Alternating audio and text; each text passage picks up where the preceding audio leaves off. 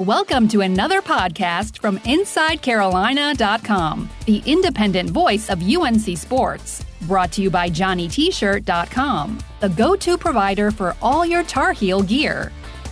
Welcome to the Inside Carolina in the Trenches podcast. I'm your host, Jon Seiglie. I'm joined by Mike Ingersoll and E.J. Wilson. It's been a minute since we talked, guys. A whole lot has happened in the wide world of sports. And unfortunately, the biggest one is that the COVID-19 pandemic has shut down everything. For UNC football in particular, this means that they are not doing their normal spring practice routine. No team organized drills, practices, anything like that. So since you guys are both former players, wanted to start off the podcast getting your thoughts on what impact this might have. Mike, let's go ahead and start with you, man. You know, this is kind of a topic that fans don't really seem to have a great idea on. Some think that it's really going to set the team back. Others think that it really won't, considering that players can still, work out and do stuff individually. So in your mind, how big of an impact do you think it will be on the 2020 season, assuming there is a season at this point, that the team cannot organize and actually do stuff together? Well, there's two primary benefits of spring practice. Number one is for the existing guys and the staff, it gives everybody an opportunity to start developing their training camp roster and the depth chart that you're going to use throughout the summer with respect to conducting drills after conditioning and things like that. And it gives guys an idea where they stand, right? Where they sit on the depth chart. That's extremely helpful and beneficial going into camp because you don't have to waste time then developing a depth chart. All you do is one guy shows up to camp, he looks better than he did in the spring, so maybe you swap him and the guy that was in front of him, and you just reverse their positions on the depth chart, and that's it. But for the most part, you have that already solidified. The problem that they're going to have now is that they're going to have to basically develop that depth chart on the fly. It's going to be based on what they saw from existing guys from the season prior, right? And they're going to be doing a ton of player evaluation during camp, which they already do a ton of player evaluation during camp. But now there's going to be more of a focus on that, as well as installing their offensive and defensive schemes and working on general fundamentals, getting guys' bodies prepared for the season, which is the other major component of training camp. So now you're going to have kind of two very necessary things pulling on each other: player evaluation and depth chart creation, right? And also player development and scheme install, right? And both of those require, you could spend an entire training camp on either of those. You're now going to have to spend one training camp on both, which is going to, those are competing interests there. And that's, I would hope that, and I know the coaches will, they'll find a way to manage the time and manage the attention to both areas enough to where there isn't a drop off for either. But it is going to be an interesting juggling act that the coaching staff's going to have to go through now. The other major benefit of spring ball is that it gets guys, early enrollees, prepared for training camp, right? And it gets them introduced to college football, and they don't have to learn as much on the fly come the summertime. So they're, you have guys that come in as early enrollees. Spring ball is their training camp, and then they roll into camp in the summertime, and they're that much more advanced from the guys that didn't enroll early, right? And they're in a position where they can come in and they can start and they can play as true freshmen and really contribute because there wasn't a learning curve. They were able to spend training camp the same way that the older players spend training camp, and that is just preparing for the season, not actually learning, number one, how to play college football, and number two, what the offensive and defensive schemes are, right? That stuff will have already been embedded in them from spring ball. By the time they get to camp, they're not going to have that benefit now. So there's going to be a steeper learning curve, kind of like, I didn't enroll early. And I can say from personal experience, there is a huge learning curve. When you're coming into training camp, you're learning you're putting on pads, you're hitting at the college level for the first time. You're still trying to learn the plays. You're still trying to learn the dorm system. You're still trying to learn team interaction and bonding and all that stuff. There's a lot going on outside of just football. That's all pulling on you. So again, the coaching staff is going to have competing interests kind of tugging on one another between the depth chart and player development. And the individual players now are going to have, at least the younger ones, are going to have some stuff, competing interests pulling on them between learning the playbook, right, and also learning how to play college football, which are two very distinct things. So those are the two main areas that are going to be impacted by not having spring practice. But in the long run, it's not going to make a huge difference. Not a lot gets accomplished in spring ball besides those two things. regardless of what people tell you. But we'll see exactly how important those two benefits of spring ball are this year, and you'll see it nationally. So at least Carolina's on the same page as everybody else. So, EJ, how do you think you would have handled not having a spring ball? And I'd like to get your thoughts from the perspective of your initial year at Carolina to your senior year at UNC. Yeah, I was just going to say that this is going to have to be broken down into two different time periods in my life. I definitely matured a lot as a player while I was at UNC. So my freshman year, a couple. Wait. Give us an example. No. No, because this is news to me that you matured throughout your time at Carolina. So just give me an example. Okay, perfect example. At the end of spring ball freshman year, we had some adult beverages in my dorm and decided that we wanted to slap box each other. One of my colleagues, who was a freshman with me, hit me in my ear with the heel of his hand. So when we got back, I couldn't work out because I bursted my eardrum. Fast forward to senior year, I didn't do that. So that's just one sign of maturation right there. Okay, fair. Thank you, EJ. Is that fair enough? Fair enough for you, Mike? Yeah, thank you. Your sign of maturation was not letting another man slap you in the side of the face and deafen you in one ear. Your decision to not do that was maturation. I hear you. Thank you. It's a great example. Appreciate it. Thank you, and I appreciate that. I mean, next you're going to tell us that you grew this week by not going to the bar and making out with random people for the purposes of getting coronavirus. That between Monday and Friday you decided that was a bad idea. That's great, EJ. I'm an engaged man. I don't go to bars and I don't hang out with loosely moral women. But back to what I was saying.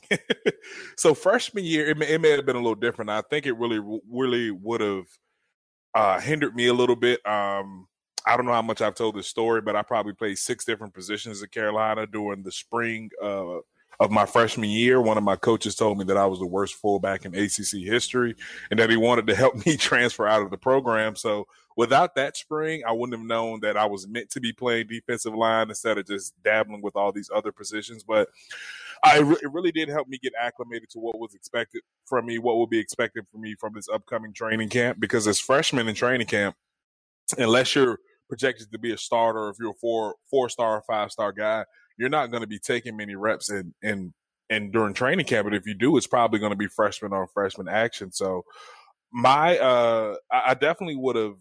It definitely would have, I think, hindered my development as a player. But on a personal level, I think I really would have enjoyed that. I mean, that would have been more time to go back home and visit some of my friends who were freshmen in college.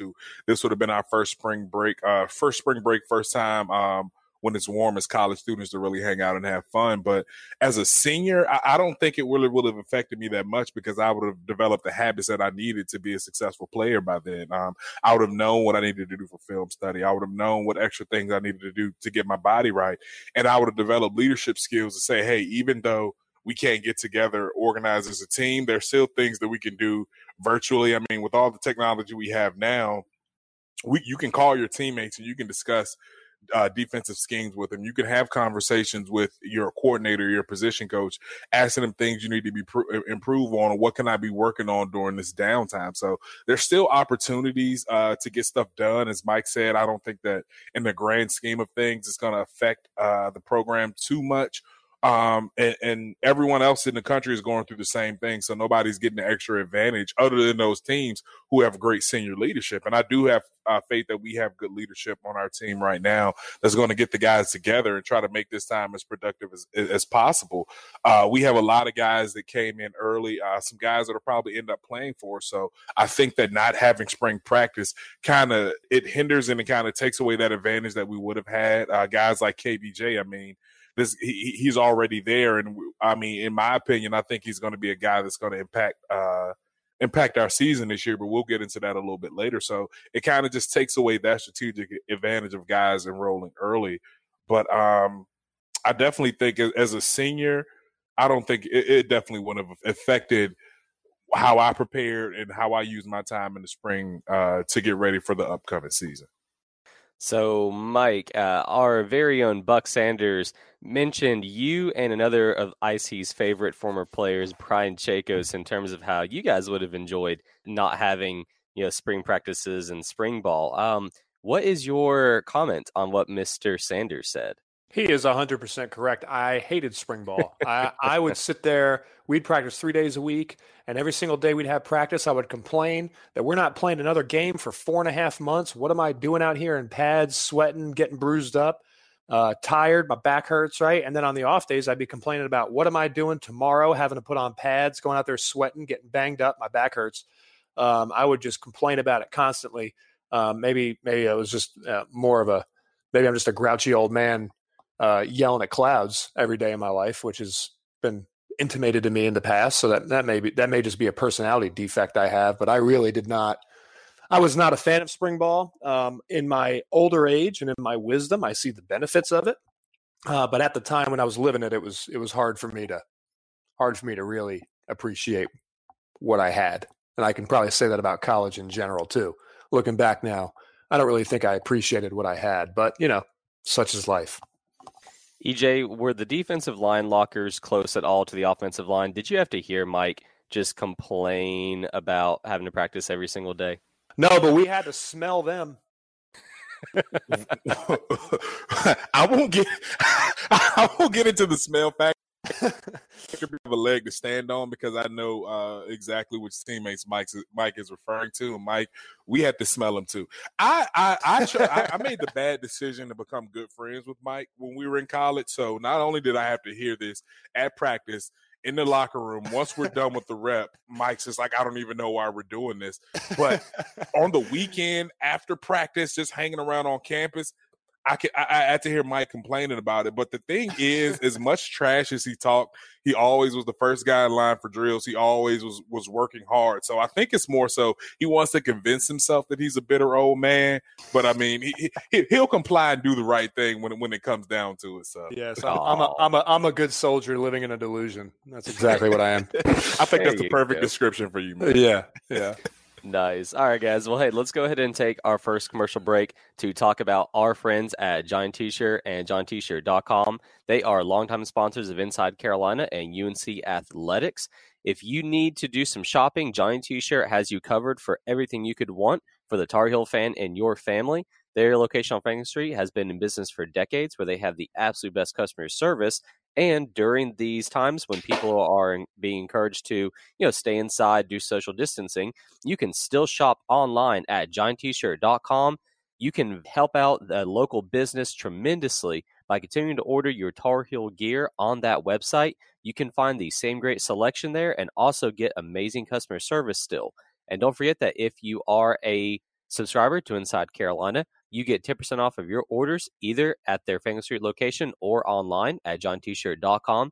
You can get that 10% off code from the Tar Pit Premium Message Board or the Basketball Premium Message Board. So support a local business. Shop at GiantT-Shirt.com for all your Tar Heel gear needs.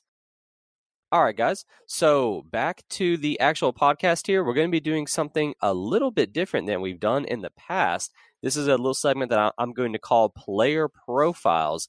What we did is I assigned Mike and EJ each one player that is a freshman for next year's team, and they looked at some of the high school film that they could find on these guys and are going to be giving their thoughts on what these players are doing well already, what they need to improve on, and then what impact they might have during their initial seasons here at Chapel Hill. So for this week, the targets for them both, Mike covered Malik McGowan, offensive lineman, and then EJ got Kedrick Bingley-Jones, the defensive line prospect. So guys, let's go ahead and jump right into this. And Mike, let's go ahead and start with you on Malik McGowan.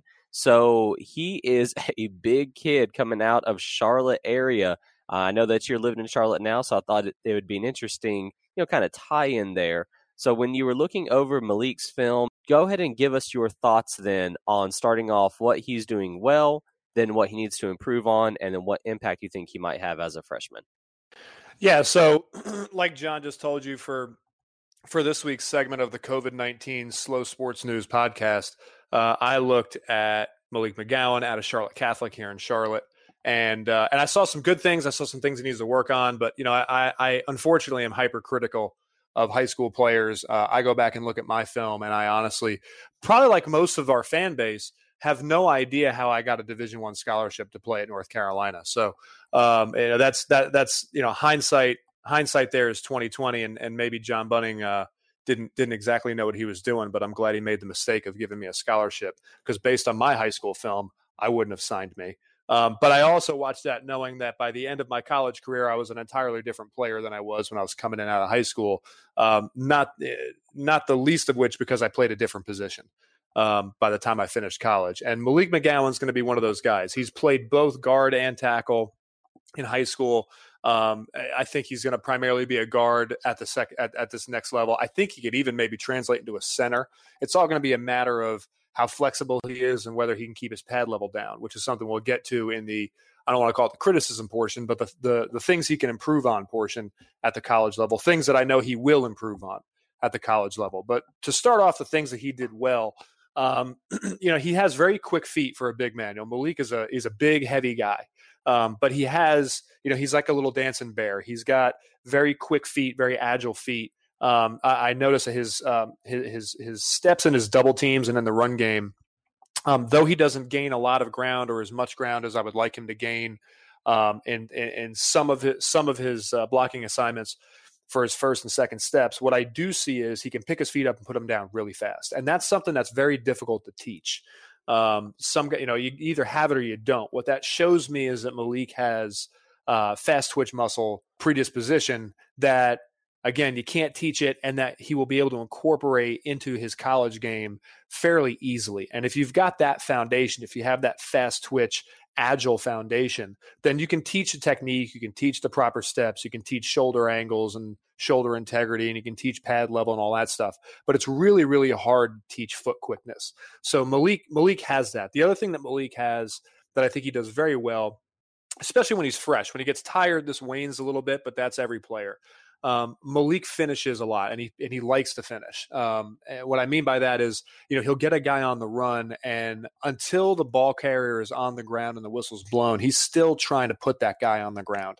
At the high school level, that's important to see, because you actually don't see that a lot from some big name prospects, right? Some big time prospects. You don't see that a lot. That's another thing that you can't teach, right? Some guys will just get on their assignment. They'll push them out of the way. Maybe they'll shove them 4 and 5 yards because they're so big and so strong in high school. They can just throw little high school kids around, and then they think the play's over, and they kind of walk around and they jog around. Malik, when he locks onto a guy, tries to finish every single time. And if he can't finish, he just tries to get the guy completely out of the frame of the camera, which is, again, that's a nastiness, that's a tenaciousness that you can't teach. You either have it or you don't, much like the foot quickness and the natural agility. So Malik has a lot of good things working for him already. Things that he doesn't really need to develop because he already has them innately. And that will provide a really solid foundation for him when he gets into the technical aspect of offensive line play on the second level. The third thing that I saw that I really liked from Malik was he understands pass protection and his body positioning in pass protection. And I saw this from he has a clip on his Huddle page of some second round of playoff highlights. And you see it very early on. It's maybe the first, second, or third play in that highlight reel. And he has a guy who's lined up really tight on him, right on his outside shoulder, almost a head-up technique. And he understood to pick up and put down his inside foot immediately, right, but keep his hips square to the line. When he locked on the guy, he didn't lean his head in. He punched, right, and he used the power from his punch, and he used his weight room training to keep his head back, keep his arms extended so he could use his eyes and still see around the guy. And he moved laterally with him very, very well. So even when you saw the kid revert back to the outside move, right, as a secondary, which happens a lot when you have head-up techniques or tight alignments from defensive linemen, their first move will actually be an inside move, and their bailout move will be try to get back around the edge once they think they have your hip opened up.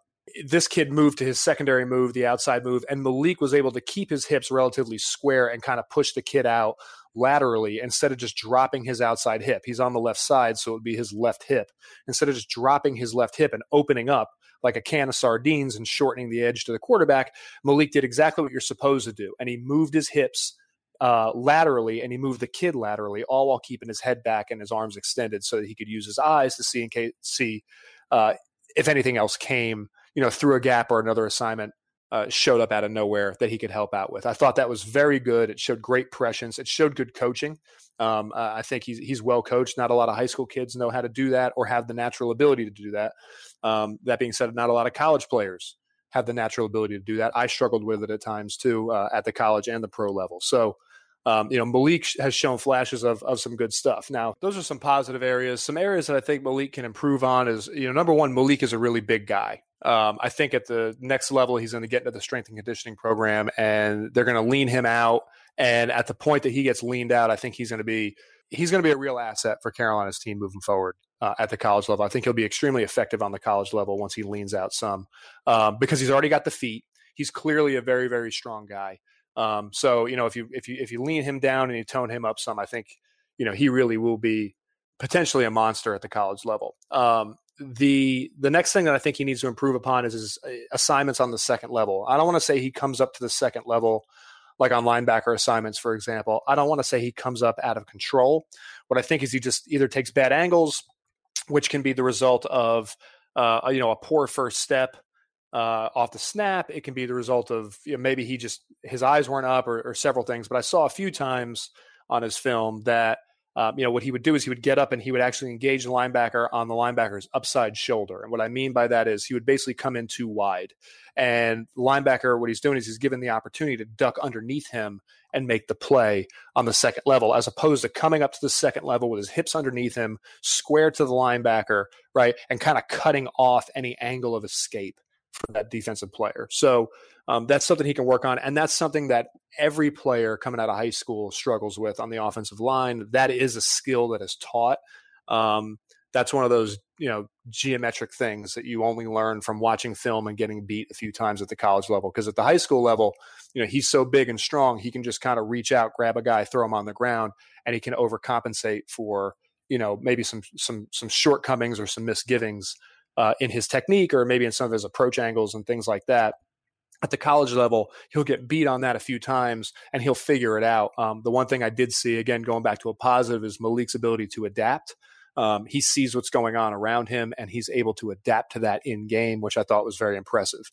I will couch all of this by saying that the only available film that I could find on him publicly was highlight tapes. College coaches, for the most part, want to see full game tapes, because what they want to, they don't want to see what you think are your best plays. What they want to see is they want to see you from start to finish in a game.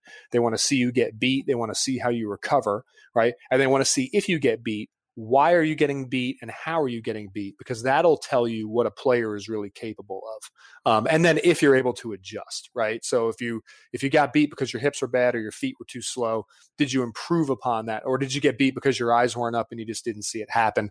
Did you improve upon that the next time that situation arose in a game? Because once you get beat one way, one time, it will keep showing up until you stop it. So college coaches want to see that when they're evaluating players. And that's how I was taught to evaluate film, particularly with, recruits and college players. So I didn't have access to a full game of film for Malik, but what I did see in the highlights, I was able to pull enough out of to be able to give you these positives, because even though they're highlights, it's still actual game reps, right? It's things that happened, live in a game. And I can tell you that some of the things I saw were impressive. There's a lot to improve on, as there are with all high school kids. But I think Malik has a good foundation. He has, again, some things that I don't think you can teach, that he just has innately in him, that will really help him progress fairly quickly at the college level. And I'm excited to see how he does once he gets on campus. All right, good stuff, Mike. Setting the bar high for the very first In the Trenches player profile. EJ, you got to follow up with that, man. So let's hear about KBJ's strengths and areas for improvement. Once again, thank you, Mike, for making following you up even harder. Good job breaking that down. But as far as KBJ, I really, really was impressed with what I saw. This kid is really showing me some things that you typically don't see. And I'll just give the notice that the footage that I was able to gather from him was from his sophomore and junior seasons, which makes some of this stuff even more encouraging. I think the first thing that I really noticed is that you see a lot of this. He's a very versatile player. Not only do you see highlights of him completely destroying people as a tight end, and the only reason I bring that up is because with him playing tight end, he understands how the tight end is trying to block him. He can not only use his athleticism, but he can use some of that knowledge of the position to maybe position himself or just try to attack a certain angle on the tight end or a tackle in order to defeat that block. The next thing is that I saw footage of him playing both inside and outside, and it wasn't just on a pass rush situation where he was kicking down to get another linebacker or another faster guy inside to have more pass rush explosiveness. He was actually in there defending the run, and this guy really does a great job of diagnosing plays for someone his age. I mean, some of the plays that he's kind of seeing and the discipline that he's showing is stuff that I developed probably my sophomore, junior year in college. So this guy's way ahead of his time. And I think that the best example of his knowledge is on a screenplay that I saw. I mean, usually in high school, guys, when they see an offensive tackle drop back into a pass set, they're going balls to the wall upfield and they're trying to get a sack. Well, KBJ didn't do that. He diagnosed the play. He saw the offensive lineman standing up, not really giving a lot of effort to block him. He diagnosed the play, followed the running back, and ended up making a tackle for a loss. And that's a play you usually see guys making their junior, senior years in college after they've been in the program for a while and watching film. So to see a guy do that his junior year in high school is completely impressive. One thing you don't see is you don't see people break and contain on him very often, even when he's pass rushing. And another strength of his would be his sense of pass rush. And I don't mean just his ability to perform a move, sink a rip, do a swim. He's knowledgeable of his pass rush lanes, no matter. And that kind of ties back into him being able to play both positions. When he's playing inside, he doesn't look like a defensive end who's just been kicked down. He looks like someone who's been playing defensive tackle his whole career. The same thing for outside. He understands that when he's pass rushing inside, his job is to collapse the pocket and make it hard for that quarterback to see. And when he's on the outside, he knows his job is to keep the quarterback within that pocket and keep him contained. And I've seen footage of him even sinking deep rips and still being able to release from that to attack the quarterback when he's trying to break contain. And his closing speed is very, very, very impressive. Once with his ability to diagnose a play, to see it fast, he doesn't hesitate. He trusts what he sees. He trusts his instincts, and he has really good instincts for someone his age. I mean, you'll see many plays on his highlight film where he's either he's wrong arming, what we call it. He's not sending everything. He's not trying to keep everything back inside. He knows his help is outside with his safeties in his corner. And he's spilling or wrong arming a lot of these plays. And most of the time he ends up making the plays simply because of his physical ability. And that's not something that I really want to focus on, because, I mean, when you have a guy that's 6'4", 260 pounds, of course he's going to be bigger, faster, stronger than everyone out there. But when you see a guy with this type of athleticism who's able to diagnose a play like this, it's very encouraging. So his first step quickness is something else that stood out to me. I mean, this guy's usually off the ball before most of the guys are out of their stands. And, of course, in college, it's not going to look that impressive because everyone else he's playing against is going to be 2, 3, 4, and potentially 5-star recruits who's going to have the same ball awareness, same snap count awareness as he's having, and the same athleticism to the level and the caliber of athlete that he is. But just the fact that he has that first step right now, he understands that he needs to get to the spot before the offensive lineman does, is very encouraging. And I saw a lot of that. Another thing is that this guy's relentless. He doesn't take any plays off. Yeah, I saw a couple plays where he wasn't running as hard as I thought he could, but I think some of that goes to the fact that he knows he's bigger, faster, stronger than a lot of the guys that he's playing against. But I've seen him make plays on the other side of the field in the run game. I've seen him chase quarterback down. I've seen him get an interception for touchdown just for doing his job, being in the right place. Even though he didn't make the initial play, he was there to reap the benefits and reap the rewards of the hard work and discipline of his teammates. And discipline is something that was what I was singing the most praises about him, because, I mean, we could sit here and talk about his athleticism and stats all day, but there are a lot of guys who are the same size, the same athletic ability as him, but what he has above and beyond more than anyone else is discipline. He knows that he's going to have containment. He doesn't let anybody get outside of him. But something that I think he really needs to improve on is his pad level. I think that he knows that he's a dominant player on the field. So when he comes off the ball, it's like he stands straight up and he's looking to see what's going on to try to diagnose the play as simple as quickly as he can so he can go make the play. But when you're playing in the ACC and especially some of these out-of-conference games, if you get caught with your pass too high, you're going to end up on somebody else's highlight reel or maybe on SportsCenter top 10. I've had that happen to me a couple times personally, but I do think that that's something that's very, very, very fixable. From day one, I'm sure while they were having drills on campus, that's something that they were working with him with on his pad level. I mean, other than that, I think this guy is going to be a really solid contributor and a really solid player. I mean, he really impresses me by some of the things that we're seeing, and I haven't really had a chance to see a lot of pass rush reps or him just straight beating a guy. It's more so him using his instincts and his feels and his discipline and his knowledge of the game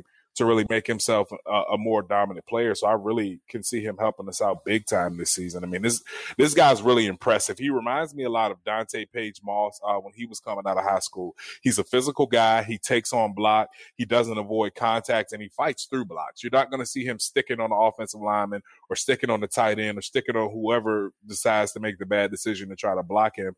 He's going to get off that block, and he's going to finish a play. He's a very, very explosive tackler.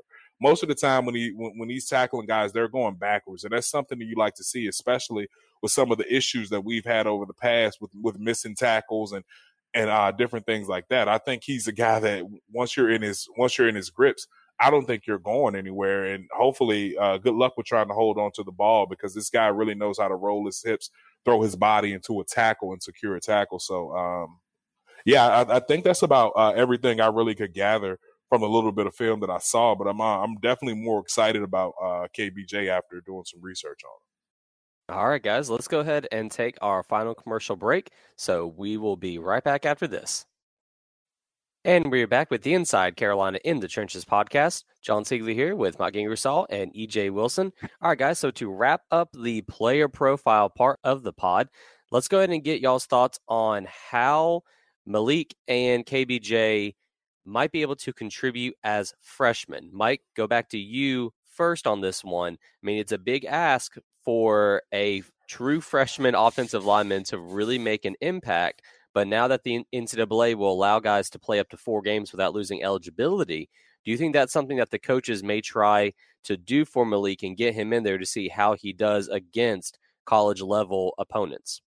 I would expect to see every coaching staff in the country to take advantage of this rule, and they have been for the most part. But they have to pick and choose their spots. They can't just throw a guy in when it's a 1-score game in the fourth quarter, and the division's on the line or something, right? It's going to be blowout wins or blowout losses, and that's when you're going to see these guys play. I think Malik is going to need a year of development. I don't know that he's a guy that's going to be able to come in and play immediately, but I do think that in the long term, he's going to be a guy that's going to contribute fairly significantly to the offensive line in Chapel Hill. And that's not a knock on Malik. Most offensive linemen coming out of high school can't come in, play, and be massive contributors right off the bat.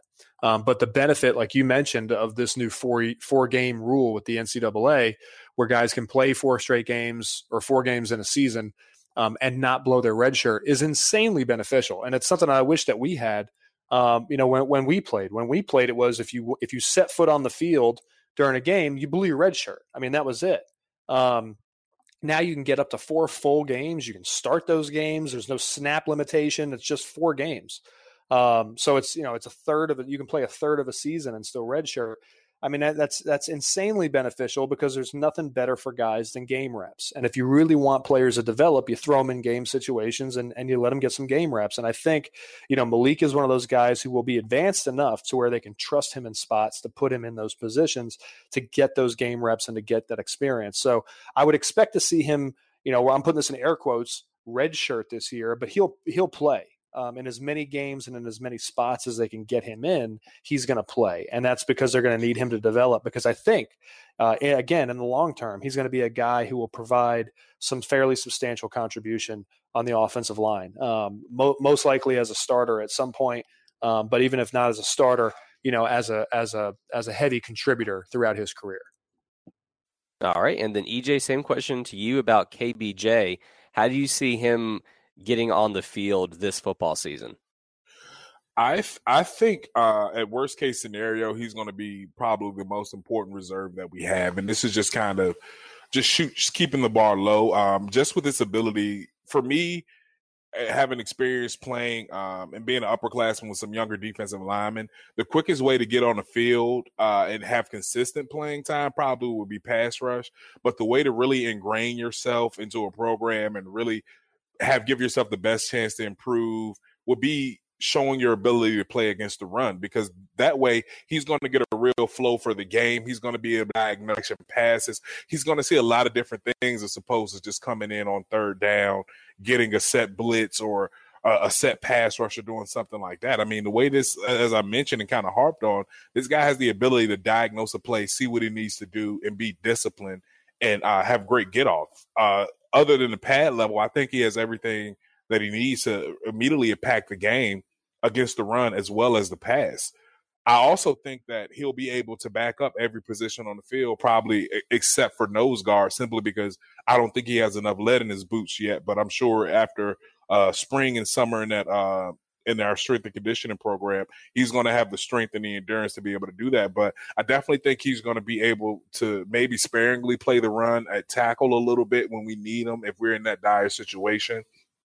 And definitely at defensive end, I think he's going to be competing for a starting spot, if not a starter from day one. But I do think by the middle of the season, if what I'm seeing is true and he continues to develop and he has that character and that hard work and that want to, I do think he could be a starter for our program this year. I don't think that there's a lot of guys in front of him right now with the exiting of Jason Strobridge and Tamon Fox. I definitely think there's an opening and some snaps there for him to be able to grab. But I do think this is going to be one of the guys who's going to go in with Chaz Surratt and some of our other guys that we have coming back from last year, and it's going to make an impact. And he instantly adds something that we did not have at all last year, and that's depth. As I mentioned, he can back up almost pretty much every position on that defensive line. And with his ability to have to know those different positions as he progresses on in his career, that's only going to make him a much better player because he knows exactly what the guy next to him is going to be doing. And once he learns and he knows the offense, he knows exactly if something doesn't happen or if a play leaks out or if the running back hits a hole or he finds a seam, he's going to know exactly why, and he's going to know exactly where that seam is going to be coming from with his ability to diagnose and just with that experience. So I really see him being an impact player for us this year and getting a substantial amount of snaps. And I see him being hopefully one of the good ones for our program, a guy that's going to be consistent day in and day out, similar to what Jason Strobridge has been for our program over the last few years. Good stuff. And the phrase lead in his boots, is that the code name for late night food from either the Granville Towers Grill or the various establishments along Franklin Street, EJ? Well, in me and Mike's day, it was daily breakfast dates with Coach C, him watching how much you ate and a little extra workouts in the afternoon. Mike knows all about that hard gainer lifestyle, but for him, I think I took the wrong hard gainer. I did the late night meals and some of the bad stuff on Franklin Street and ended up playing at 289 pounds in my junior year. It had 12 quarterback hits, which showed me that I was fat and a step too slow. So hopefully he'll take the route and just put it on with muscle mass. But as I mentioned, I mean, it's not like he's a small kid now, but I definitely think he has the size to be an a good caliber ACC defensive end. But if he's going to be a Jason Strobridge type player that can play up and down the line, I do think that he needs to add more strength. But I haven't seen too many defensive linemen coming into college who are physically ready to play day one. I mean, those are the guys in your 5-star. And I think I'll give a guy that we don't usually mention positively a lot when we're talking, but Marvin Austin is one of those examples of a guy who came in who was physically and mentally ready to play at a Division I level. So hopefully this guy is cut from that same cloth. But that would be, I think that would be more so fat in your boots than lead in your boots. What do you think, Mike? If he took the route that I took? If he took the route that you took, if he took the route that you took, then he'll be on a sex offender watch list. Oh, and could very well be deported. Oh wow! Probably to Mexico. Mike, don't make me bring up Tampa. Oh, let's not bring up Tampa. Let's again talk about being deported. I would prefer to not be deported back to Florida. I think that the term would be extradited, Mike. Oh no, this is a deportation. I'm not going back to Florida. Yeah. We don't claim. We're not. Have you been watching the news and the beaches and the spring break? Well, I don't claim Florida as part of this country anymore. It's time for Florida to go. Just saw it off. Oh man, It's all right, time. guys. It's time. They can have His Highness Tom Brady. They can have sweet Prince Tom, but I'm willing to sacrifice him to get rid of that state For the greater good. For the greater good. All right, guys, I think that's an excellent place to go ahead and wrap up the podcast. We will talk more during this off season. Appreciate you guys taking the time to speak with me on this Friday morning, and we'll talk again soon. You guys have a great rest of the week. You too. Enjoyed it, John. See you guys. Thanks for listening to another podcast from InsideCarolina.com. Brought to you by JohnnyT-Shirt.com. Where to go for your next Tar Heel gear purchase.